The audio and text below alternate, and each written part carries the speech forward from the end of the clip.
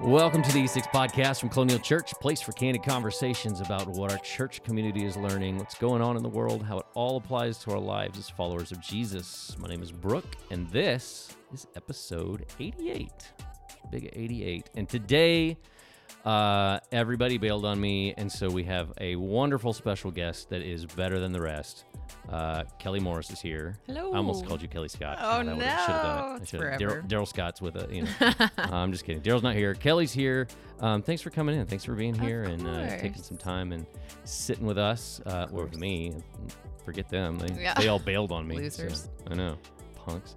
I just realized I forgot to get an 88 sports trivia That's okay. fact for That's you. okay. Lauren's not here, so he doesn't get to drag us down. Right.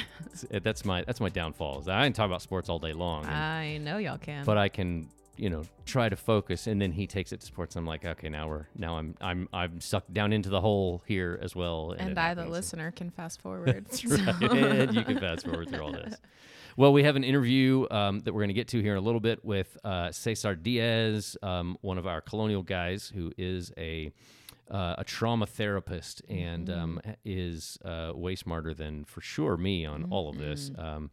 But we'll get to that in a little bit. So we took a mental health break last week, is what we called it. That may be a little too generous of a thing, but there was a lot of things going on, and it was just adding a ton of stress to our week in trying to get the things done that we need to be able to get done. And so we decided to take a break last week and come back into this and dive in today as we continue our conversation on dealing with trauma and just on dealing with mental health, and today specifically about trauma. So just from the outset, I want to say, as we talk about trauma today, trauma is one of those trigger happy. That doesn't sound right, but it's really easy to trigger somebody in those conversations. So if you are somebody who is easily triggered by specific words or the ideas, or maybe something we talk about, please feel free to pause us. Drop us all together and come back next week when we're not going to talk about trauma. Come back, do whatever you need to do to keep your mind healthy and to and come back later. Come back later. It's perfectly fine. You won't offend me. Lauren and Tanner aren't even here to be offended. So, that's it. So Kelly's here with us today. You guys have heard Kelly, I think a couple of other times, right? I think twice, yeah. Well, thanks for being here. Of course. Before we dive into heavy topics, I don't have sports for you today, so I'm not gonna drag you down that bunny trail as Thank you. as Lauren would like to say. I'm curious because Tanner's household is like at the stroke of midnight. Oh, yeah.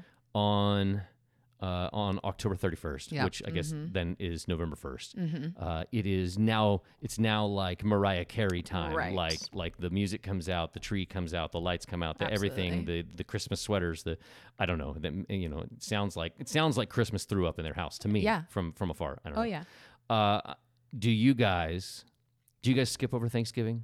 Or is it just like, it's Christmas time? Or is there a Thanksgiving time in between? Here's my regular argument. I like it. Go. Here's where we start.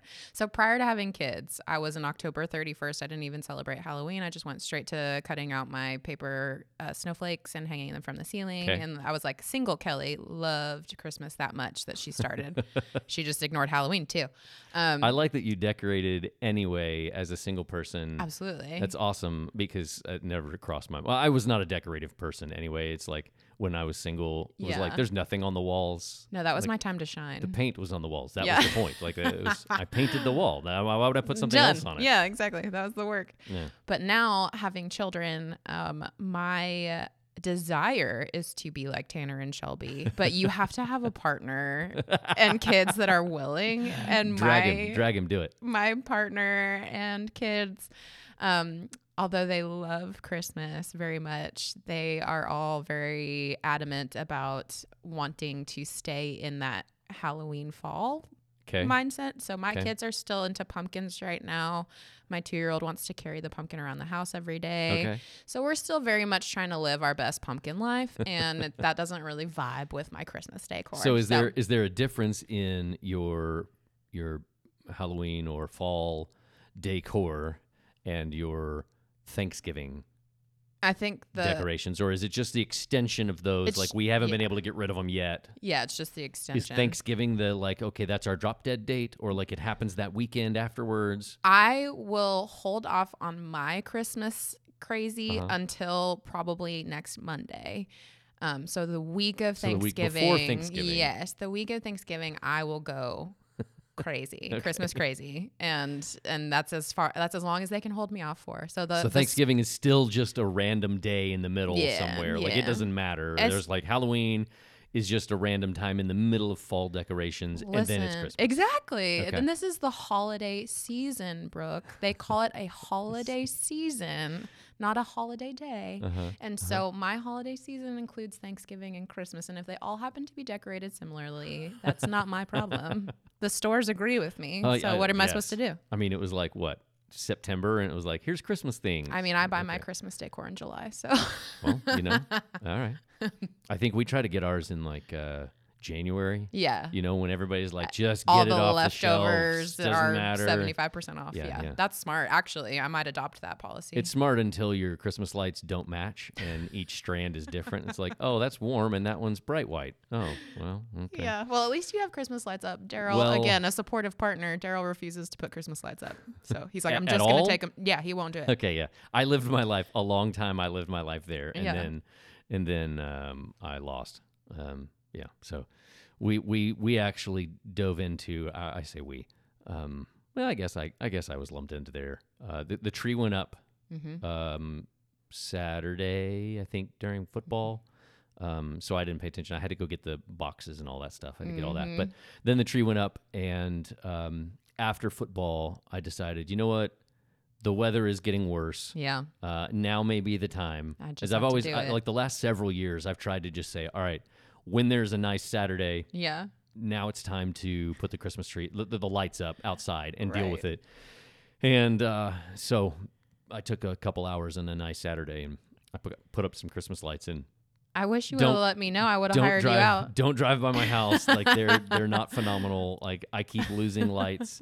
I keep losing strands. I know I threw away multiple strands last year that they were dead and they didn't work anymore, or half of it didn't work. And I was like, oh, it's always that one bulb too that you gotta. I know, seriously. And so we like tried to wrap some trees and stuff last year, and I realized in the process I don't have nearly enough lights for this. And so this year we have like a strip across the front of the house and a couple poles. I love that when your aspirations are so big and then you just are like, this is the best I got. That's all I got. I've done so much more. It was like I did the whole outline of the roof and down the other side of the house. Yeah. Did all that. I added the wheel on the back of my Jeep because I have a you plug. Did. And so that's so at night, cute. if you see me driving along, I aspire to be one of those reindeer car people. Oh, with the like in the windows? In the windows and the Rudolph nose on the front. I just never have done it, but I aspire to it. Yeah, I don't. Of course. I did. That's fine. I've done like sports flags. Shocker. Yeah, I know. It's crazy, right? Yeah. You and Lauren should have a competition to see who can be the most sports Christmas themed. Sportsy. Yeah. Well, our teams both play on Christmas Eve. Stop. So we'll probably. You should have a bro party. Oklahoma played Baylor last week, 2 weeks ago, something like that. Literally, he and I texted through the whole thing. Of course you did. Yeah. It was like, we could have just like watched this together. That probably would have been could have been real friends instead of text friends. Wouldn't have cost me as much on my text messages. I'm just kidding. Okay, all right. So interview with Cesar coming up. We're gonna get to that and really dive into some of what he does and what he sees, and so you are here not just because we love you and you did a great job and we appreciate you for being here. Thank you. But also because this topic is something that matters to you Absolutely. and is a part of your life. We're gonna talk about the EMDR. Which is eye movement desensitization and reprocessing. Had to Google that because I didn't have an idea. Lauren and Cesar were talking about like, yeah. So tell me about EMDR, and I was like, I don't know what that is. I don't know what's going on. Yeah. and I'm also not with a mic, and I'm just recording it, so I don't know. Like, I don't have room to say. But can you tell us what it is? Can you explain? I know Sure. they did a little bit, but still, I was like, I don't know what's going on. So Yeah. so from Cesar's perspective, we'll get a little bit of the therapist's perspective in dealing with trauma and how do we deal with some of this. You have a different perspective, not from the therapist. Well, you may have some of that from some of the stuff that you've done. Yeah. But from a patient perspective, Yes. or the trauma experienced person, from their perspective, and so. What would you care to share with us from your experience and your story and things like that? Yeah. So I am a huge advocate for EMDR, especially the more that I realize that not a lot of people know what it is. Not just the, I mean, we can all say EMDR and some people will recognize the acronym, and not know the full terminology, but there's a wide range of people that have no idea about this therapy and that it exists. And it hasn't been around for a ton of time, but really in the last couple of years, it has exploded and people are finally discovering how it can be used and the treatments that it can be a positive influence for. I discovered EMDR back in the early 2000s. I had gone through a trauma when I was 20 years old with an abusive relationship, and I had had one encounter specifically that was a deeply traumatic event. I did not realize how much it impacted me until years down the line. So I started having symptoms of PTSD from this experience, not knowing that that's what I had, because I had the misconception that trauma was only for people who had these massive, like if you've been in a war situation, if you have been in a car accident, an extreme car accident, if you've had some type of physical injury. So like an acute trauma. Yes. This thing happened and now I'm dealing with it. Yes. Something that you can actively pinpoint. I always thought that's what it had to be. That was what caused PTSD. I didn't realize that you could experience an emotional trauma and have PTSD. I didn't realize that you could have small experiences that added up all together could equal extreme trauma. I was not educated enough, and I didn't talk to people. So I had this experience and then didn't tell anybody for 2 years. And I started developing all of these symptoms that, now that I understand what PTSD is, are very stereotypical of a PTSD diagnosis. And so I started experiencing night terrors. I started experiencing flashbacks. I started experiencing severe anxiety. And there was a period of time where I just could not speak about what had happened. I could not, if I even thought about it, I would go into this tunnel where I could not see or process anything other than just reliving this experience. And it took me 2 years of battling that on my own for a variety of reasons. For, number one, just not knowing what was happening. And then number two, for me, there was a lot of shame that I carried because of some church experiences, some religious dogma that I had stuck in my head. And so there were a lot of factors that kept me silent for a really long time. And then finally, after 2 years of it, my sister had gone through her master's in counseling and she recognized certain signs. And so she was able to approach me about it and say, I think that we need to get you some help. So she got me into therapy. I did some cognitive behavioral therapies. I did some regular emotional response therapy that's more typical of your general, like if you go sit down with a counselor and just talk about your feelings, which is the more day-to-day counseling. You lay down on the couch. Right. And how does that make you feel? Yeah. So I did some of the more, I guess, average counseling. And then eventually a few years after that, I still carried it for 5 years total, quietly, without telling more people. And then eventually I told my mom because it was affecting me to the point where I felt like my mom needed to be brought in. Then my mom shared with me that she had experienced significant trauma as well. And she had been through EMDR. So she wanted to introduce me to EMDR. So that's how I got started. And I remember not being able to speak certain words, not being able to acknowledge certain things, that after a few sessions of EMDR, which I did, there's a couple of different ways you can do it, but I did the rapid eye movement of watching a light ping pong back and forth on a board, and just you follow it with your eyes and you talk about your experience, and the therapist asks you certain questions, and through the process of that, it causes your brain to focus on the trauma differently. And I wish I could explain the science behind it, but Cesar's going to do it. Like you're distracted and... Yeah, it's almost like it turns you from processing it emotionally to processing it logically. Okay.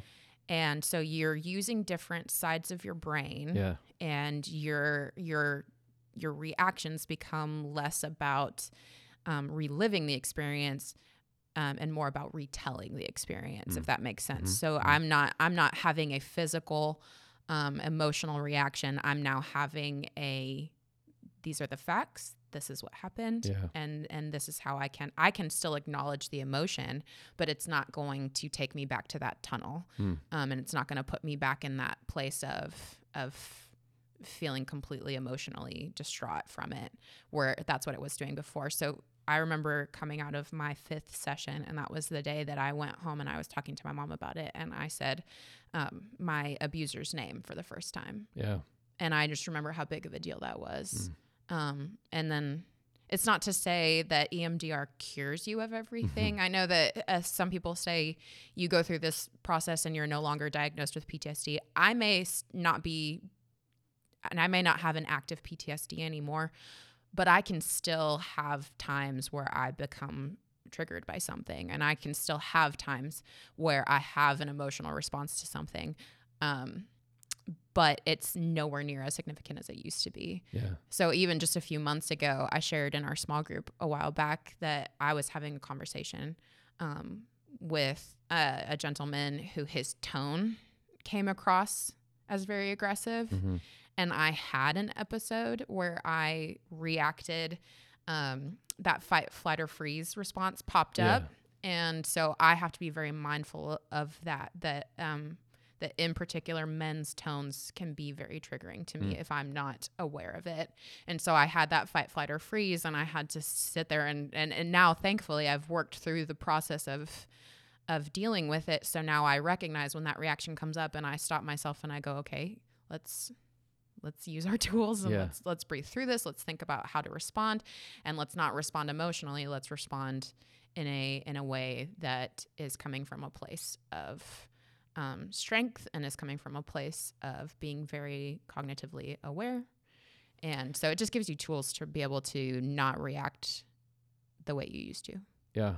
Okay. Well, I don't have any idea what I'm talking about. So absolutely. This is all new to me in this, in this realm. So it sounds like this was, you obviously experienced something that was deeply traumatizing and lacked the ability to talk about it, to do anything other than feel. Correct. Yeah. And then going through even specifically the EMDR that kind of unlocked the ability to be able to start to heal, start the process. Yeah. So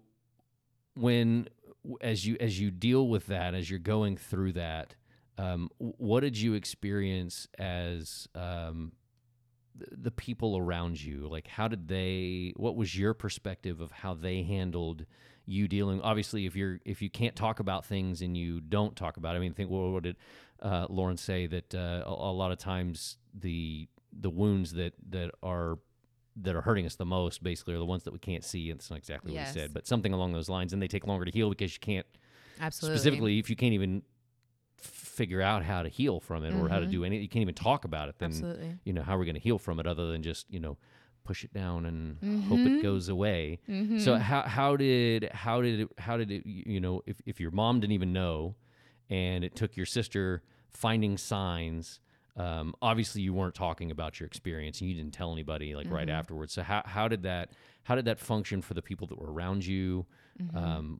What what was good? What was bad? What Yeah. was unhelpful? Is there anything that was helpful? Yeah. I think the normal reaction from people is to notice that something is wrong, but their mind goes straight to other factors. They don't go straight to, well, they've just experienced something significant and I just don't know about it. They go to, wow, she must be under a lot of pressure because at the time I was in college, and so I think my family members who noticed it, and my friends who noticed it, wrote it off as she's just going through a lot of stress because of school, or she is maybe she's going through a phase in her early 20s where she's just wanting to live life a little differently. So they kind of write it off as something else because you don't want to assume that something really extremely Sure. shocking has happened Sure. to your loved one. Right.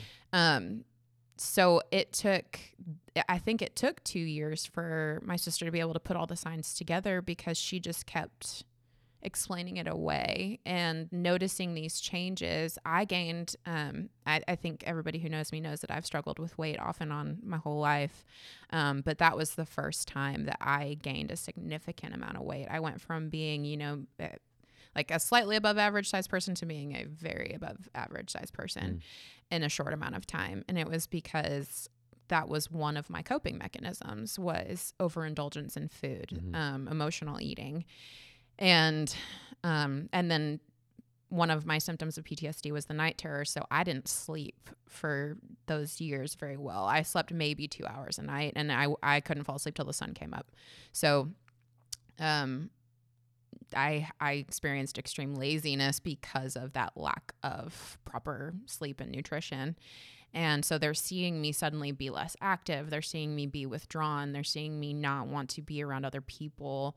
I had an experience where my dad was standing behind me in the kitchen, and I remember just being completely shut down by a male presence behind me because of what had happened. And so I remember my dad noticing that I just like freaked out and didn't want to be around him. And that was strange to him, but he just he questioned it, but didn't know what could possibly have happened. So he just kind of wrote it off as like, maybe I was being hyper emotional that day. And he just, oh, okay, I guess she's mad at me or something, Yeah. So, there was a lot of confusion around it. And I think that's a very common reaction is just not knowing. So once I finally did start talking to people, once people did start questioning me more and I started opening up, then there was a 50-50 reaction of some people were extremely compassionate and understanding, and they wanted to be a support system and wanted to show love and grace and everything. And then there was another reaction that is a very old school church reaction of, well, root out the sin in your life. Figure out what you've done. You did something. I did something to cause this. There was one person in particular that directly said, when I was sharing this experience, and this was way after the fact, I'd already been through the EMDR processing. I was able to talk about it openly. And there was one person who I shared my story with, and they said, well, I think you need to take some accountability for the role that you played in putting yourself in that position. And I mean, logically, sure, we can have that discussion, but that's not really helpful. It's not remotely helpful in the moment. It's not really helpful in the moment. Yeah. I know you're healing, but correct. Yeah. And so it's so hard for people to know how to respond. And then there's that other reaction of, this makes me uncomfortable. So thank you for sharing. I'm going to run the opposite direction. Yeah. I'm going to shut down this conversation as much as possible.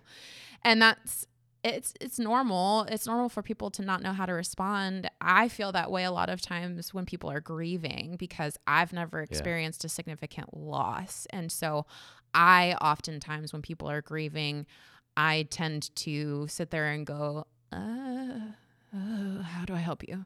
And how do I be the person who's not asking you what you need? How can I just know what you need and give it to you? And I think it's the same thing with any type of mental health. If people go, I don't know how to help you. Here's a meal. Yeah, right. Can this be good? Yeah. So it's a variety of responses. Okay. So with your experience and what has come since then, the conversations you've been able to have, the different experiences that you've had throughout your life since then, what would you say to somebody that's like, yeah, but I haven't gone through, I didn't go through this acute, crazy, major abuse or, as you said, war scenario of PTSD. So what would you say to somebody is like, yeah, but anything I've experienced is not anywhere near that bad. I don't have to deal with it. I don't need to deal with this, or maybe I can just push it down and move on with my life because it's not really that blatant. Yeah, I think that's a very normal thought too. And I've already called him out today, so I'll call him out again. My husband, bless him. Sorry, Daryl, I love you. Sorry, I love you so much. But he, in his mind, has never experienced a significant trauma. And he is very good, like many men are, at compartmentalizing. So it's very easy for him to set aside emotional stuff and operate out of a place of, I just don't touch that. I just don't deal with it. If I don't think about it, it doesn't affect me. And then that's all well and good. But when you're dealing with somebody like me who has been through now years of counseling and therapy and different types of treatment, it's important for us to know how to meet in the middle, for him to be able to say, okay, maybe there's parts of my emotion that I do need to handle and I do need to talk about and I do need to process through. And then I have to kind of come over to his way of thinking and saying, like, I can't force him to see the value in therapy. I can't force him to see the value in acknowledging his emotions, because he has been raised his entire life not to process that. So he is probably never going to be as far along as I am, as like, I want to talk about every emotion that ever pops into my brain. And like, if I feel it, I say it. And that's a foreign concept to him, and that's okay. But he has a very hard time recognizing anything that has kind of formed in him. So I'll be like, babe, you're having a trauma response. And he's like, but I don't have any trauma. But he doesn't realize that a lot of these little events that have happened to him can add up and can give you the same reaction, or at least a similar reaction, to someone who's had that one major extreme trauma. So you might have had, I'm thinking one person in particular who over the span of a year and a half lost several close family members, and experienced a buildup of grief and pain, and even some traumatic events that they didn't recognize were traumatic events. And so that can build up, and you can be responding in a way that you're processing trauma, but you just don't know it, because it's easy for us to write it off and say, that's just I'm going through something. It's just life. It's just life. Yeah. So I think it's okay. We don't always have to default to trying to diagnose ourselves or trying to diagnose each other. We don't have to default to, well, you need to automatically go to the most extreme form of therapy to deal with this. We can go to, let's just start talking. Let's just start, maybe for those people that don't want to think that they have any mental health support that's needed, maybe we just start asking basic questions, and maybe we do kind of go back to the therapist on the couch of, well, how does that make you feel? Maybe we just start acknowledging our emotions a little bit more, and then that opens up the conversation and makes way for more healing and makes way for extended conversations. And I think there's an old school mentality. We've talked a lot in the sermon series about the old school mentality of the stigma of mental health. And I think what people don't realize is that it's become a more popular topic because we've started to realize that every single one of us has a need for mental health support. But we're trying to battle that old mentality of it makes you crazy if you need mental health support. But hey, every single one of us has experienced some type of anxiety, whether we want to acknowledge it or not. Every single one of us has experienced some form of extreme emotion that has taken a toll on our mental well-being, and we just don't want to acknowledge it. So let's acknowledge it. Well, that takes me back to something that Lauren said during a message. I think it was a couple weeks ago when he was talking about basically not comparing your trauma to somebody else's trauma or your mental health to somebody else's mental health. Well, mine's not that bad, so it's not as bad as yours. So yeah, I can see why it might have been beneficial for you, but maybe I don't need to because it's not as bad. But just the acknowledgement that we all deal with life. Yeah. It's easy to say, oh yeah, it's life. Yeah. I know I've said that, in the last couple of years dealing with COVID and health issues and stuff around our house. And it's just like, well, it's life. And it sucks, but we'll deal with it and move on. And even seeing the recognition of, okay, well, there are things that have happened. And so don't look at it and just go, well, it's not that bad. So I don't want to take up somebody else's space and not heal yourself and not deal with it yourself. But it also makes me think about, the idea that has been floating around for decades that God won't give us more than we can bear. I absolutely despise that. I apologize. I didn't warn you. I didn't give you a trigger warning before. Yeah. I said that, but I had a feeling that absolutely might be despise that because it's not scriptural, people. Yeah. Nowhere in the Bible does he say he will not give us more than we can handle. I guarantee you that Job could not handle the amount of catastrophe that he experienced, but that's not the reason it happened. I say this all the time whenever I do share my story with people. I always make sure that I say it was very easy for me to get mad at God through that experience and walk away from faith. And I took several years, of that 5 years that I was processing mostly by myself. Yeah. 3 of those years, I decided that I was agnostic. I believed that God existed, but I thought he was the worst thing ever, because if he existed and he let me experience that trauma after I had done nothing but be a good and faithful Christian, which is what I'd been taught, and I still experienced that, then I didn't want to have anything to do with him. So it made me very angry and it made me very frustrated.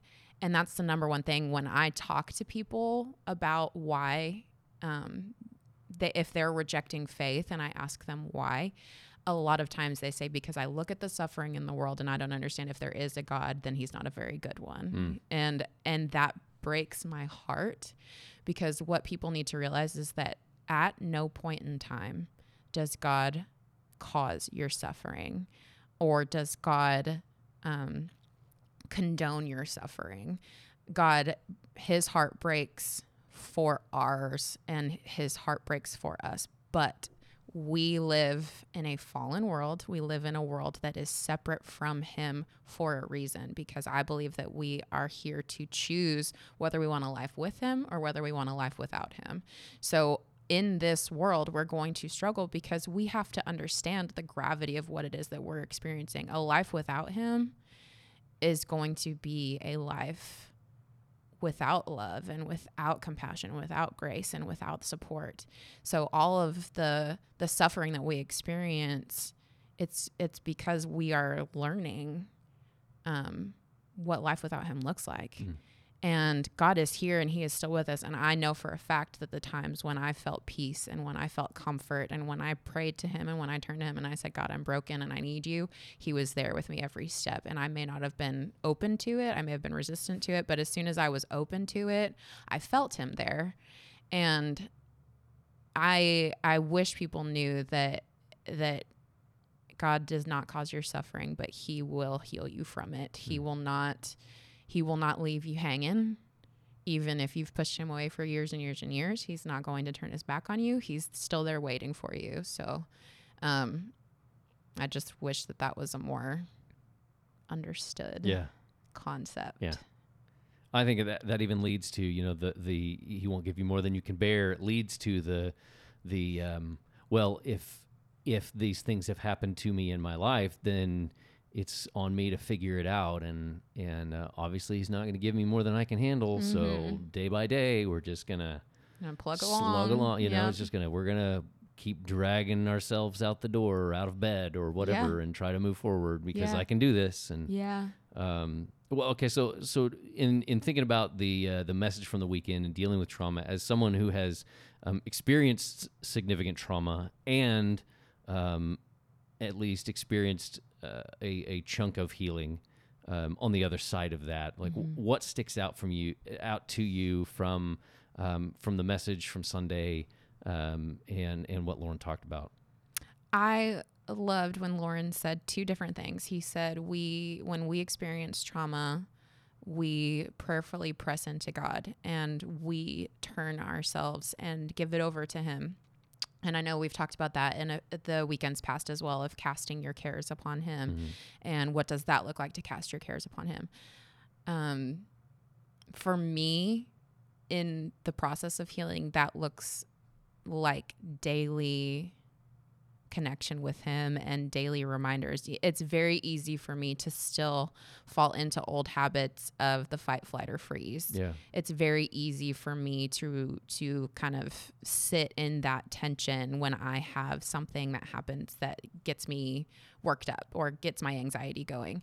And in those moments, I have to stop and I have to say, okay, God, whatever it is, whatever my reaction needs to be, I'm going to let you guide me, and I'm going to stop and pause, reflect, pray, and lean into that comfort and that peace. And if I sit quietly long enough, usually sometimes it's quick, sometimes it's a couple seconds, sometimes it's several minutes, sometimes it's a couple hours, sometimes it takes a while for Jesus to work in me the way I need him to.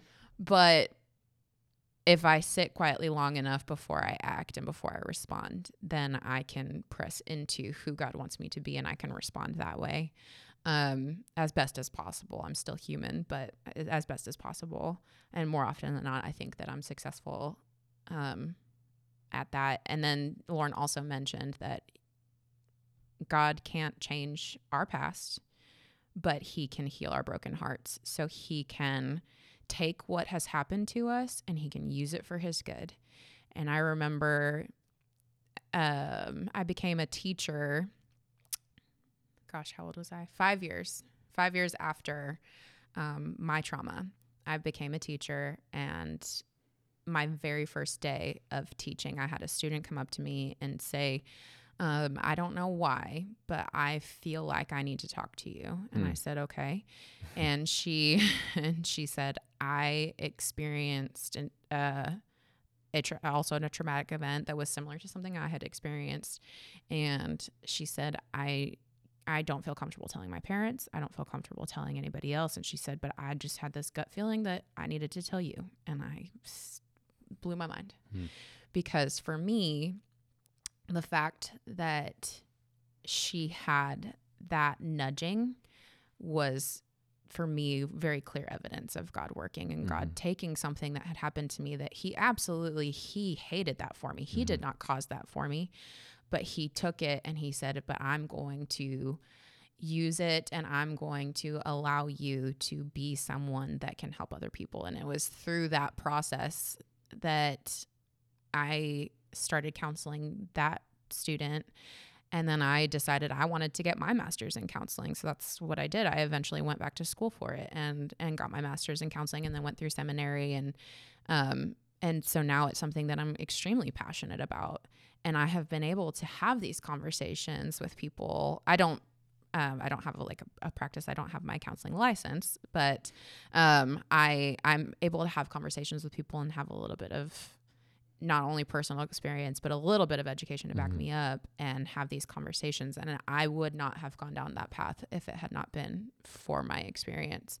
And I would not have become who I am today without that experience. So God definitely took it and he flipped it on its head and he said, I'm going to make your life even more beautiful than you ever could have imagined. Yeah. Like a real understanding of Romans 8:28 of God works all things together for the good of those who love him, right? Yep.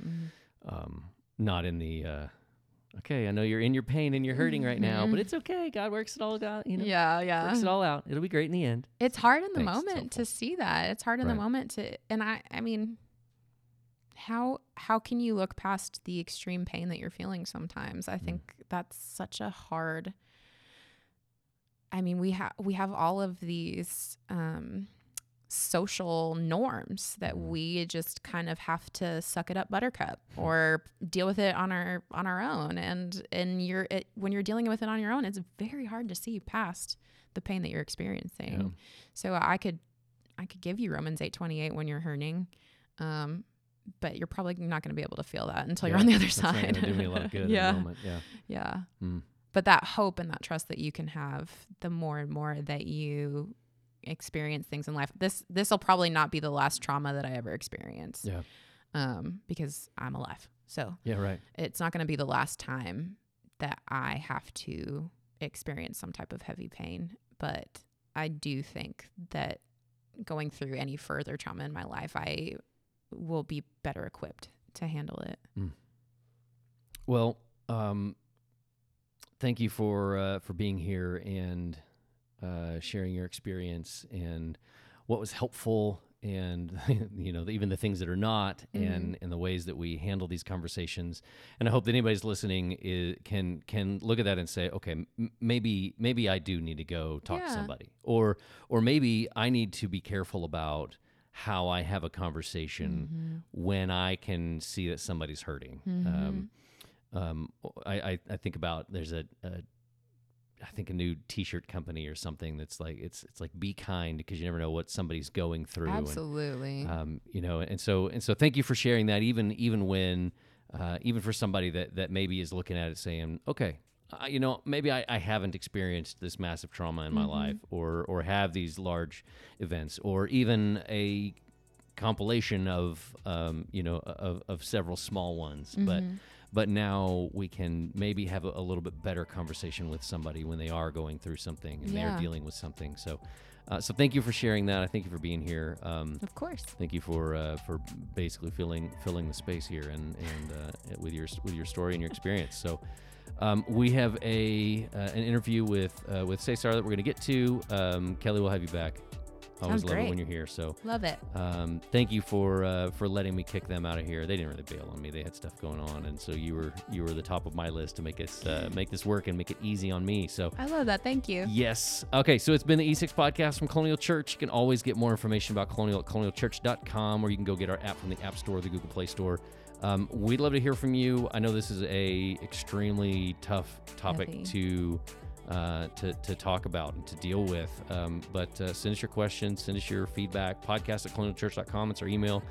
Thank you for listening. We'll be back next week again as we continue our conversation on mental health, and just hang on a minute and we will get to that interview with Cesar.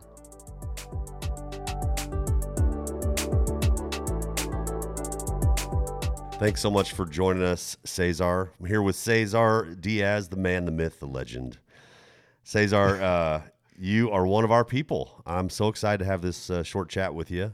Thanks for joining us. Thank you. It's a real pleasure. Yeah. We are recording this earlier than our actual podcast. Our podcast weekly is recorded on Mondays. Thank you for joining me on the Thursday before, just the way our schedules worked out for me and you. But Cesar, I've been looking forward to having you join us and talk specifically about trauma. I want to introduce you first.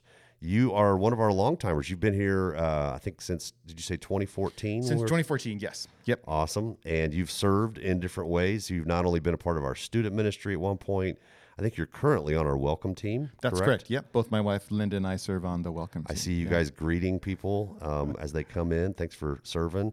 I know I forgot this, but you shared with me you were a part of our Celebrate Recovery ministry the first go-round. Yeah, back in the day, right? Ed James was, I would say, really foundational to my own sense of recovery, and just having the opportunity to be able to watch him work, and then at the same time, just to be able to work with others who were coming from the community.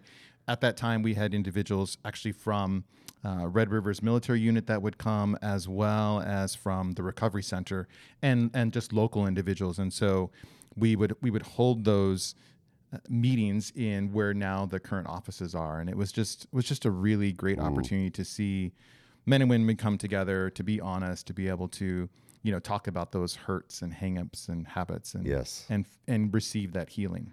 I'm not surprised at all that you were right in the thick of that. I love that we have a long history with CR. And it grieves me that Celebrate Recovery, took a big pause. Yeah. That happens sometimes.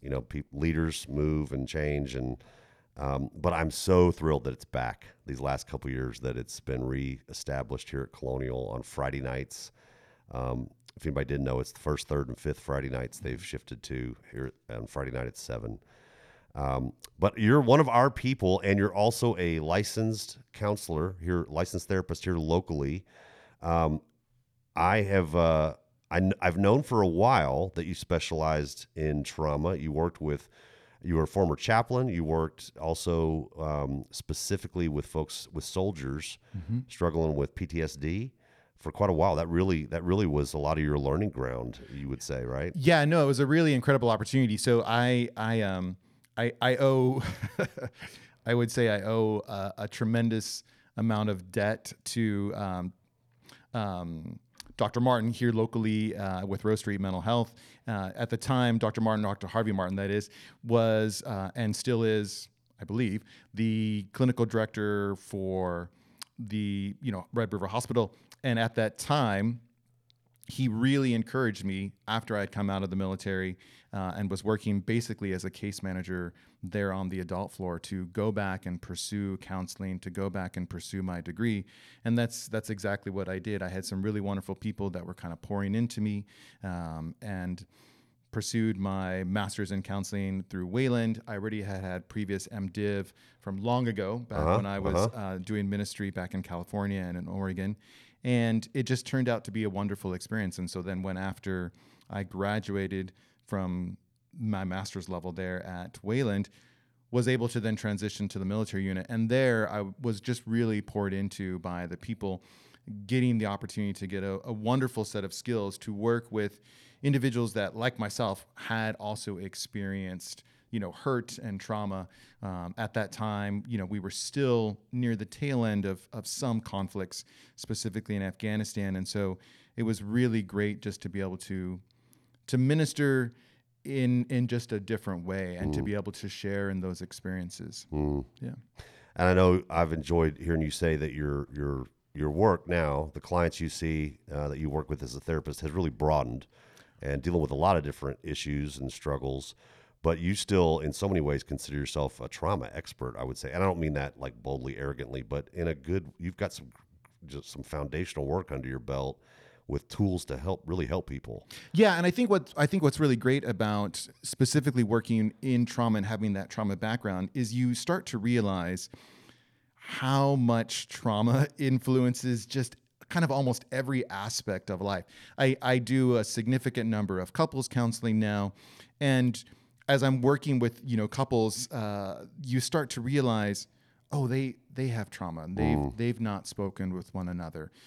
When you look at some of the work from the Gottmans and from the Gottman method of couples counseling, they really talk about like, what's your emotional heritage like? Like, how did you grow up in your family, and how did you experience what was safe to say, what wasn't safe to say? Like, did individuals nurture you, or did individuals kind of turn away? Did individuals say, "Oh, well, I'm sorry you feel that way," and then, "Hey, let's think about dinner," and it was just kind of a dismissal aspect. And so I think, as people are starting to realize, like, "Oh, we never talked about that in the household. We never spoke about that," and now I'm starting to realize why I get so tense when you leave the, glass, on the kitchen sink, or when you don't pick up the clothes, or when you tell me that you love me, but you don't actually show me that you love me. And so I think it's really kind of critical for those individuals to experience that. Yeah. Well, today I want to talk specifically, man, we could talk about so many things, but I want to talk specifically about trauma. I know we're recording this before the weekend, before the Sunday morning teaching, but I've given you the draft of this week's teaching on healing from trauma, and you've read through it at least. Yes. I would love to ask you, first of all, what jumps out to you? I'm not fishing for affirmation, and I want to remind people so much of this I'm taken from Life Church and from Craig Groeschel and their writing team, and so this has nothing to do with kudos for that part of the teaching or that part of the teaching. It's really more from your expert perspective. What about this teaching if anything jumped out to you as especially helpful, I'm inviting you to even say, I don't even know that I would emphasize that, or I would push back in this way. I mean, I genuinely want to know what your thoughts are on reading through the teaching script for all of us this Sunday. Well, I think just not only just the teaching script, but I want to say this, and it's going to come across as a kudos, but it is a kudos. I think it's really great that we are actually having this discussion about mental health. I was just reading, there's the recent cover of the Newsweek articles talking about, children and depression and anxiety and how significant those numbers are. We're seeing, just such a loss of connection with those individuals where, upwards of, say, 2/3 of them are feeling disconnected from their peers. We don't realize just how significant community plays a part in the development of, emotions and just socialization. And so I think for me, it's really wonderful to be able to sit in the pews and go, oh yeah, that's a really great point. And so when I think of the teaching series and the draft that you presented, what struck out to me the most was that last piece where you say, we pursue purpose in trauma. And I love that. I love that because I think often we don't ask the question, well, what am I supposed to do with this? Like, why? Like, I'm experiencing it, but what's the end goal? Like, is there an end goal? And I think for us to understand there is a purpose that we can discover, and we've got to use the resources that we have available to us in order to do so. Yeah. I know that I personally resonate so much with that discovery, I would even call it, because as I've gone through the hardest things in my life, I hear people say this is probably a saying that I hear people say. Well, you know what? I'm thankful for that stuff because it's gotten me where I am now, and in some ways, I think that's not really very deep reflection. Well, all this stuff that's happened to me, well, I'm not going to complain about it. It's gotten to me where I am now. But if there is a deeper element to it, if it's, okay, this bad thing that happened to me, or this hard season that I went through, if I can look now as to, okay, how does God want to use that pain? How does God want to use that experience to bless others?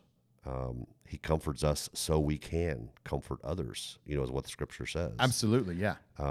I'll speak personally to it, with Carrie and I, our journey through infertility, which I talk about, from time to time. It was so formative for us. It was it crushed us in so many ways.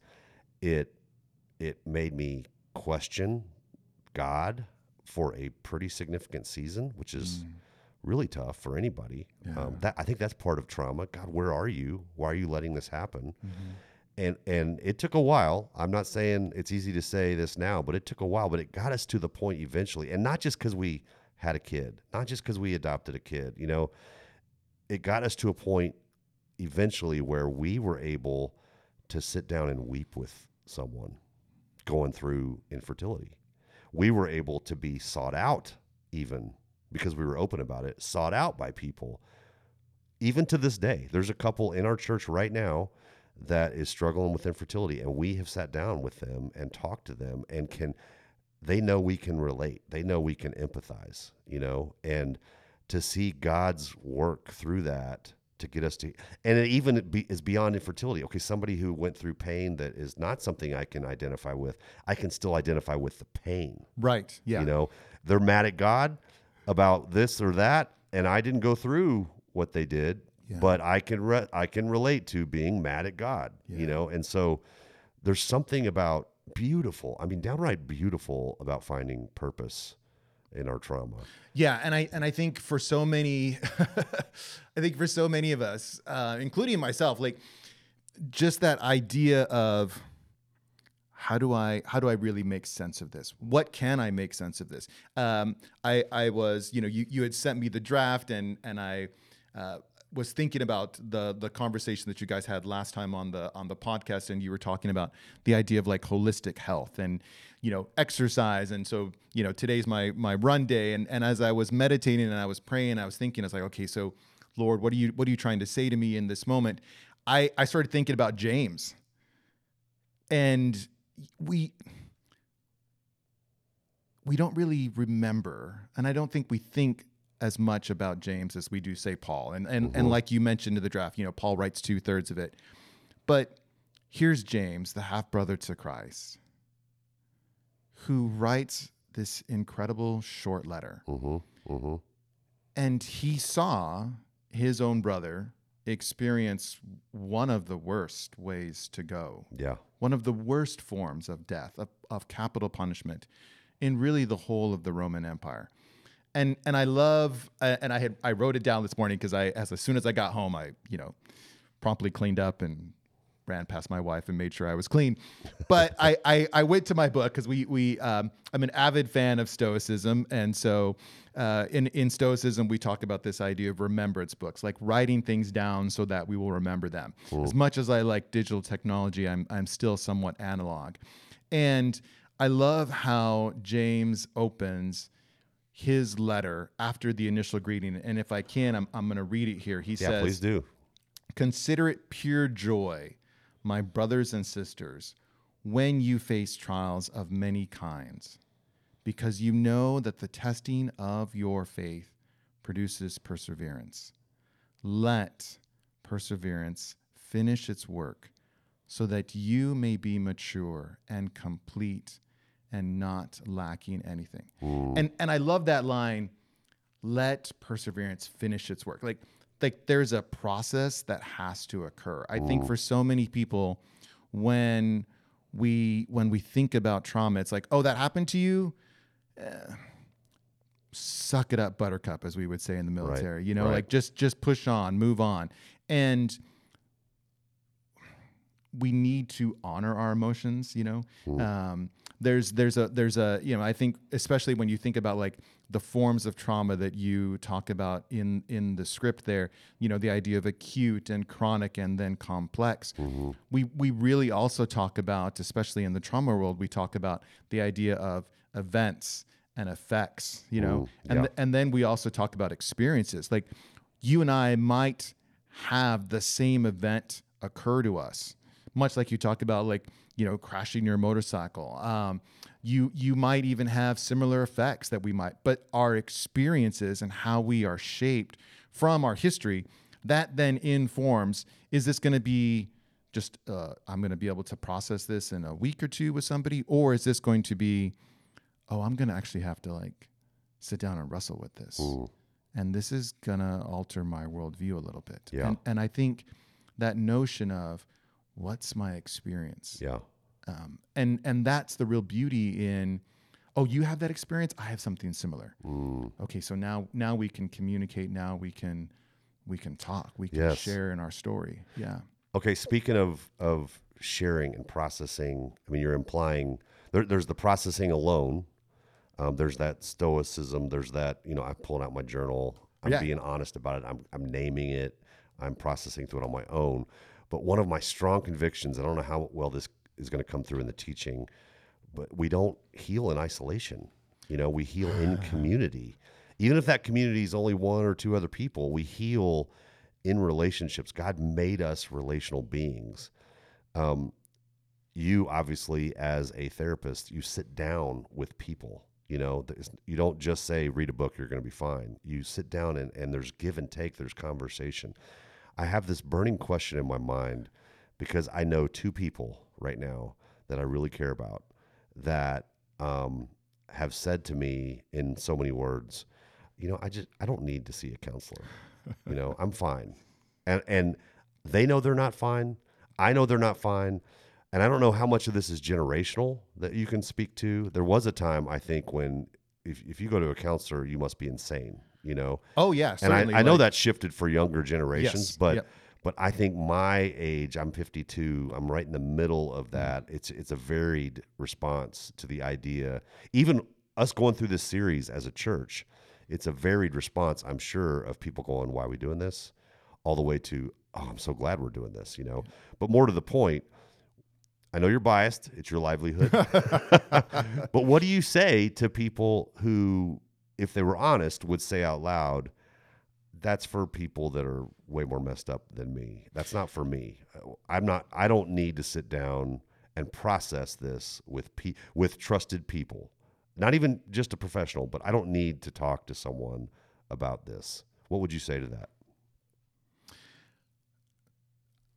So I'm trying to think of a really nice and gentle way to respond to that. I think I would say,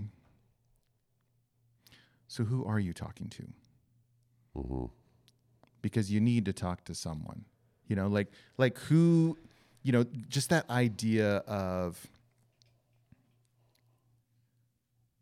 again, like for us as a church, like, okay, so Christ had his 12, and he certainly had more than 12. We know that from Scripture, but then he had his 3. He had his intimate individuals that he went to. Ooh.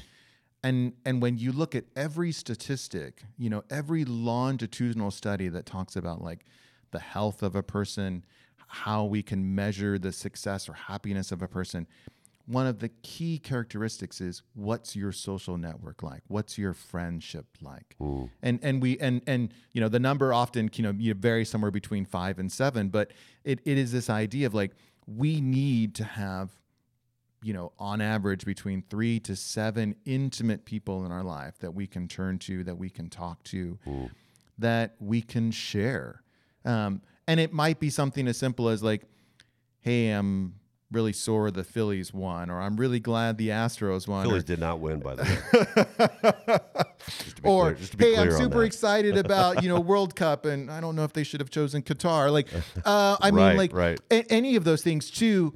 Hey, I've got issues with my kids. One of the I love him dearly. I get to see him, much like you said. You're 52. I'm in the period now where all of my friends, we're now turning 50, and so later this year, for Christmas, I'm gonna go see one of my best friends, and he was just here recently in Texas, and the conversation that we had. It wasn't like, hey, how are things going? Let's catch up. It's been almost a year. It's been over a year since I saw him last. He was at my wedding in 2021 in the summer. And instead, for 2.5 hours, he and I drove, and he was just honest with me about the challenges that he's experiencing with his son. He was honest about the challenges he and his wife. And I just listened. And we prayed aloud, because you have to when you're driving in the Jeep, but it was just such a wonderful experience. And afterwards, he had sent me a text message, and he was like, I'm so sorry. I just kind of verbal vomited. And I was like, but that's the best thing ever. Like, it's so wonderful that, I don't see you for almost 15 months. We talk regularly throughout the week. And the first thing you do is you're like, I'm going to lay this on your heart. I just need to get this off my chest. I need to speak with one, because you are in my circle. And that's beautiful. And so to those people who say, but I don't need to talk to somebody, I'd say, but you do. And so who are you talking to? And I think the wonderful thing about, talking to counselors, whether it's Christian or secular, is, it does have to be, as we would say, there has to be like that therapeutic alliance. You have to find the match. It might be, maybe they're compassionate, maybe they're kind, maybe they push me a little bit. Maybe they encourage me to think about new ways of thinking of my problems, and what I'm experiencing. They give me new insights. Maybe they don't talk a lot. I love, again, it's like I say with my Stoicism, like the founder of Stoicism, Zeno, he has a wonderful series of phrases that have passed down to us now from history. And one of them is, we were born with 2 ears and 1 mouth, which means we should listen twice as much as we talk. And I think that's really the kind of the characteristics, like who are you sharing your story with? Who's listening to you? Yeah. Oh, thank you for that. Thank you for that. Hey, I've got 2 specific things I want to ask you, and one is a little more academic for sure, and then one is I hope much more accessible to many of us. Academically, I want to ask you about EMDR. I am fascinated with what little I know about this approach to therapeutically helping people with trauma. So, can you give us, just in layman's terms, as best you can, a very brief explanation? What is EMDR? Right. Okay. So EMDR is eye movement desensitization and reprocessing. It began roughly 30 years or so ago in a series of trials that was occurring in processing just trauma history. And the early clinicians began to realize if I move a particular object, and at that time we were using pencils, so for the clinicians who were brought up in that form, the idea is you will talk about your trauma. You will focus on an object that is then moving across your eyes, which is then stimulating aspects of your brain to then process what you're experiencing. So that's a very complicated way of saying what we're going to try to do is we're going to try to bring the body and the brain together. And so what we really talk about is this idea, and there's a wonderful book, a very great heavy academic book called The Body Keeps the Score. And in it, the whole genesis of it is we store trauma within our body. And so in order for us to be released from that trauma, we have to release the aspects of our body. And so EMDR, and the way that I was trained, is we use tactile sensation. So we use the particular form is called bilateral stimulation. So you can use a series of what we call TheraTappers, which are these small little devices that you would hold in your hand. You can focus on a light bar. You can focus on a pencil or a pen. Or in my particular case, I was trained in the tradition of tapping someone's knees. And so the idea is beginning with a standard kind of assessment phase where you just ask some questions about, what is the issue that you want to discuss? What's the image? And that's the real key for us, is what's the image that you have? So if you think of something like something as simple as I'm not worthy. Okay. That's one issue that probably everyone could probably easily relate to. But there's a particular image associated with that thought. And so utilizing a scripted form, and it is really a scripted form, utilizing those scripted interventions, we move from what we would call the negative belief or the negative cognition to the positive cognition or the positive belief. And the cool thing about EMDR is we're not erasing your trauma. We're providing you with a different way to look at the traumatic event. And I think that's really kind of the key is I have this trauma, I have this issue, I have this incident that's happened to me, and because of it, this is what I now feel, and this is what I now believe, and so I want to really reframe that, and it's just wonderful because, I mean, it and the great thing I think for me as a therapist is I don't really have to do much. I'm pretty silent. Like one of the main journals that EMDR therapists regularly subscribe to, and we subscribe to at the practice where I belong, is called Go With That, because that's literally what we say in session. Like we just go, okay, go with that. Like whatever you're feeling, just go with that, and close your eyes, or just kind of have them go soft and think, to something beyond my head or something like that.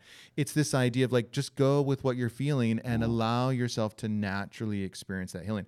And so I love it. I mean, I've seen clients in 2, 3, 4, sometimes 6 sessions, and you just see such, one, I would say, really relief, that they don't have to hold it in anymore, that they don't have to hold on to this pain and hurt.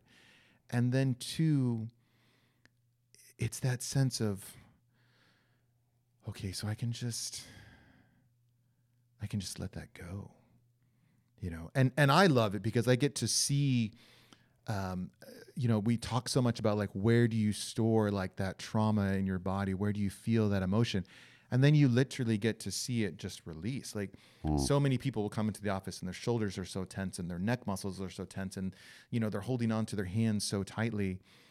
And as we're doing the interventions, as we're going through the processing, you start to see those shoulders relax. Wow. You know, Can I just say I'm fascinated by this. it's really great. I'm absolutely blown away because first of all, at first hearing, it sounds nutty. Oh, I will. It sounds like I think of hypnosis, or I think of first of all, I'm naive about what good can come from hypnosis. But Right. my point is, I think about hokey stuff. I think about neurolinguistic programming from like the 1970s. yes, Sure, yes. and it just really, sounds yes. weird. Yes. And if anything, maybe some of our listeners are like, okay, now I want to go see a therapist even less than I did 10 minutes Right. ago. But but what I have read is overwhelmingly what's the word? Effective. Yeah. Like the number, and not only effective, but in a relatively short period of time. I mean, what I have read about soldiers diagnosed with PTSD and then seeing someone and going through EMDR treatment in a handful of sessions, 6 sessions, 9 sessions, 12 sessions, and no longer diagnosed with PTSD. Now, does that mean they don't experience, Flashbacks, and stuff stressors. like that? Sure, Of course. absolutely. Yes. But that is blowing me away because in my mind, I'm like, oh, that's a lifelong burden they're going to have to carry. Right. For some people, especially going through the most horrific of things, whether it's war or rape or things like that. Abuse, yeah. In my mind, I'm like, okay, that's something you have to live with for the rest of your life, right? Yeah. And then EMDR comes along and says, well, not nearly as significantly as you have to Yeah. in a relatively short period of time. Yeah, it's really great. I mean, the idea that I can have an event occur, especially thinking of like childhood abuse, where I walk away from this event and I think, well, no one can be trusted.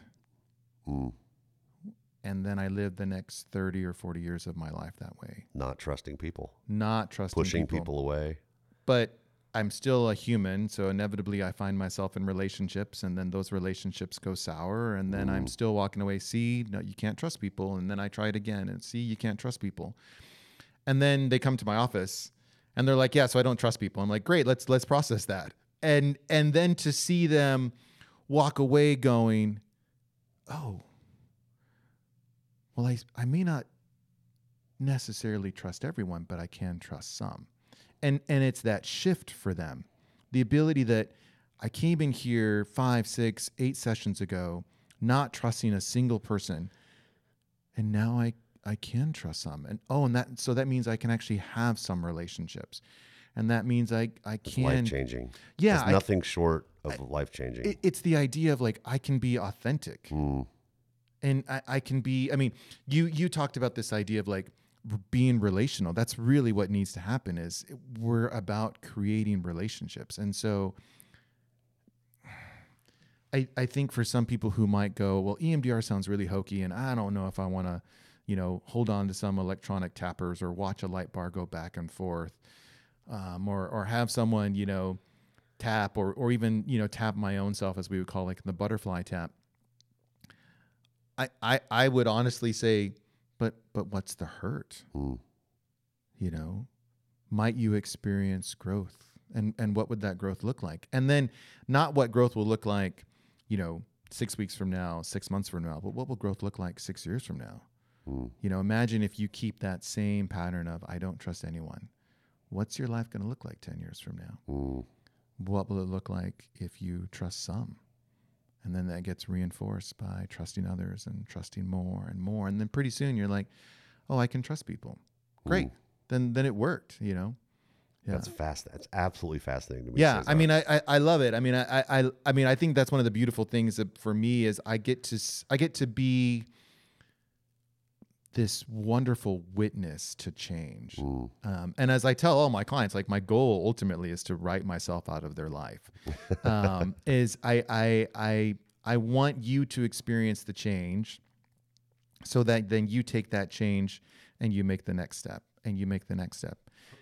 And then I don't need to accompany you any further. You find new people to accompany you with on that journey. Yeah. Thank you for sharing that. That's a very academic, I don't know if I'm using the right word, but it's a heavy expert field, that most of us don't have access to, but it's so encouraging to know it's available to people. It's so encouraging. There's an invitation to all of us to experience that kind of specific treatment. You mentioned the body keeps the score, and that's a thick, hard to read academic book in so many ways.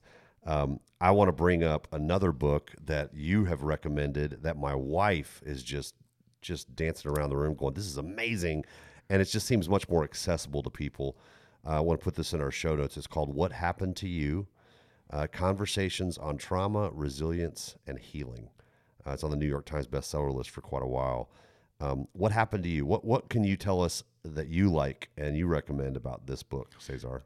I think what I like so much about this book, and it's really a series of conversations between Bruce Perry and Oprah Winfrey. And so coming out of both of their works, hers with just the amazing work that she does with rescuing, young women, and helping them adjust to life here in the United States. But then also I think just her asking the question that so many people ask over and over again. It's like, did I do well? Did I do okay? And what I love about the book is it's just a very simple, easy introduction with some really heavy research behind it of why we act the way that we do. And I love just the title of it. I mean, it always kind of struck out to me, the idea of like, what happened to you? We often ask, well, what's wrong with you? And one of the first things like I like to ask like a client when they come into my office is, tell me a story. And of course the answer is like, well, what do you want to know? I'm like, well, whatever you feel like sharing. What's your story? I want to be a part of that. I want to offer that invitation. And so I love this book because it is exactly just that. Dr. Perry talks about some of his experiences working with just some really amazing, recovery aspects in terms of trauma and children. Oprah does some of the same things. And then they basically blow up that conversation into, okay, so how do we look at the idea of fear and trauma and resiliency, things like adverse childhood experiences? What does that even mean? The idea of trauma, going back again to that idea of events and effects and experiences, noting that, even the idea of like distress, like you and I, something might happen to us and it's a very low distress because we're for the most part stable-ish, Stable-ish. I like that. We're stable-ish. Healthy-ish. We're healthy-ish.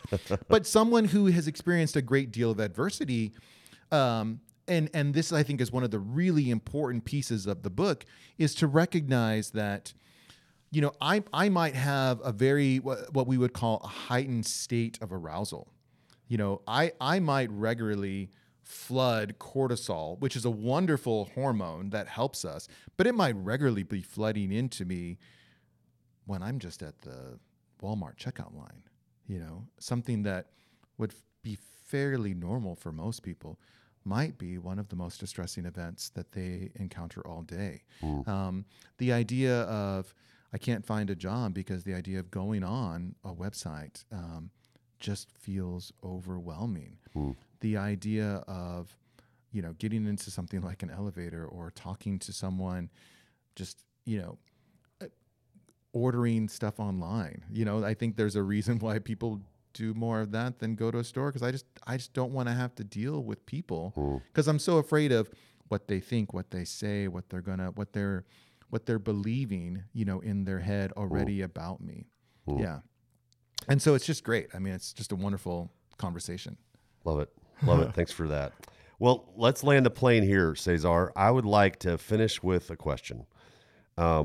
You have discovered so many ways to help people. You have encountered people coming from so many different places, experiences, directions. What does it mean for you as a Christ follower? I know you love Jesus. What does it mean to have him at the center of all this? I'm putting you on the spot with that, I know. Okay, so for you, just you personally, what does that look like for you to keep Jesus first and at the center of all this work that you're doing, everything, your life? That everyone I see bears the image of Christ. I mean, as you were asking me that question, so early in my formational history when I was in seminary, I got the amazing opportunity to work with this wonderful little 5'1" Franciscan nun, and we did asylum work for individuals who were fleeing, and I was specifically assigned to East Africa, or rather West Africa. So I was specifically assigned a whole series of Kenyans who were coming to the United States, who were fleeing the persecution from the 90s and early 2000s. And so I worked with Kikuyus and Kalenjins, and the very first lesson, and we were in this shabby, rundown church in the basement, and we shared space with the homeless newspaper that was there. And the very first words I can remember her telling me is, everyone who comes in this place bears the image of Christ. Ooh. Everyone. Doesn't matter what they look like. Doesn't matter what they're wearing. Doesn't matter what language they're speaking. It's everyone. And so I have taken that, and I try to do that every day with people around me. Ooh. Everyone I see bears the image of Christ. Okay, so if everyone I see bears the image of Christ, is this how I would act? You know, and sometimes I'll be 100% honest. I don't do very well. Sure. I fail miserably. Sure. I completely miss the goalpost on that. But I think it's that same, you know, idea from Thomas Merton. Like, sometimes I don't know where I'm going, but I think that the desire to please you does in fact please you, and I hope that I have nothing apart from that desire. And that, I think, is the beauty, you know, like, I want to please you, Lord, and I'm probably going to mess it up today, but that's my goal. Yeah. Love it. Yeah. Cesar, thanks for your time in this interview. Thank you even more for being a part of our Colonial Church family and journeying with us. Love you, brother. Thanks for Love everything. you back. Yeah. That was All right. fantastic. Thank you for the invitation. Absolutely.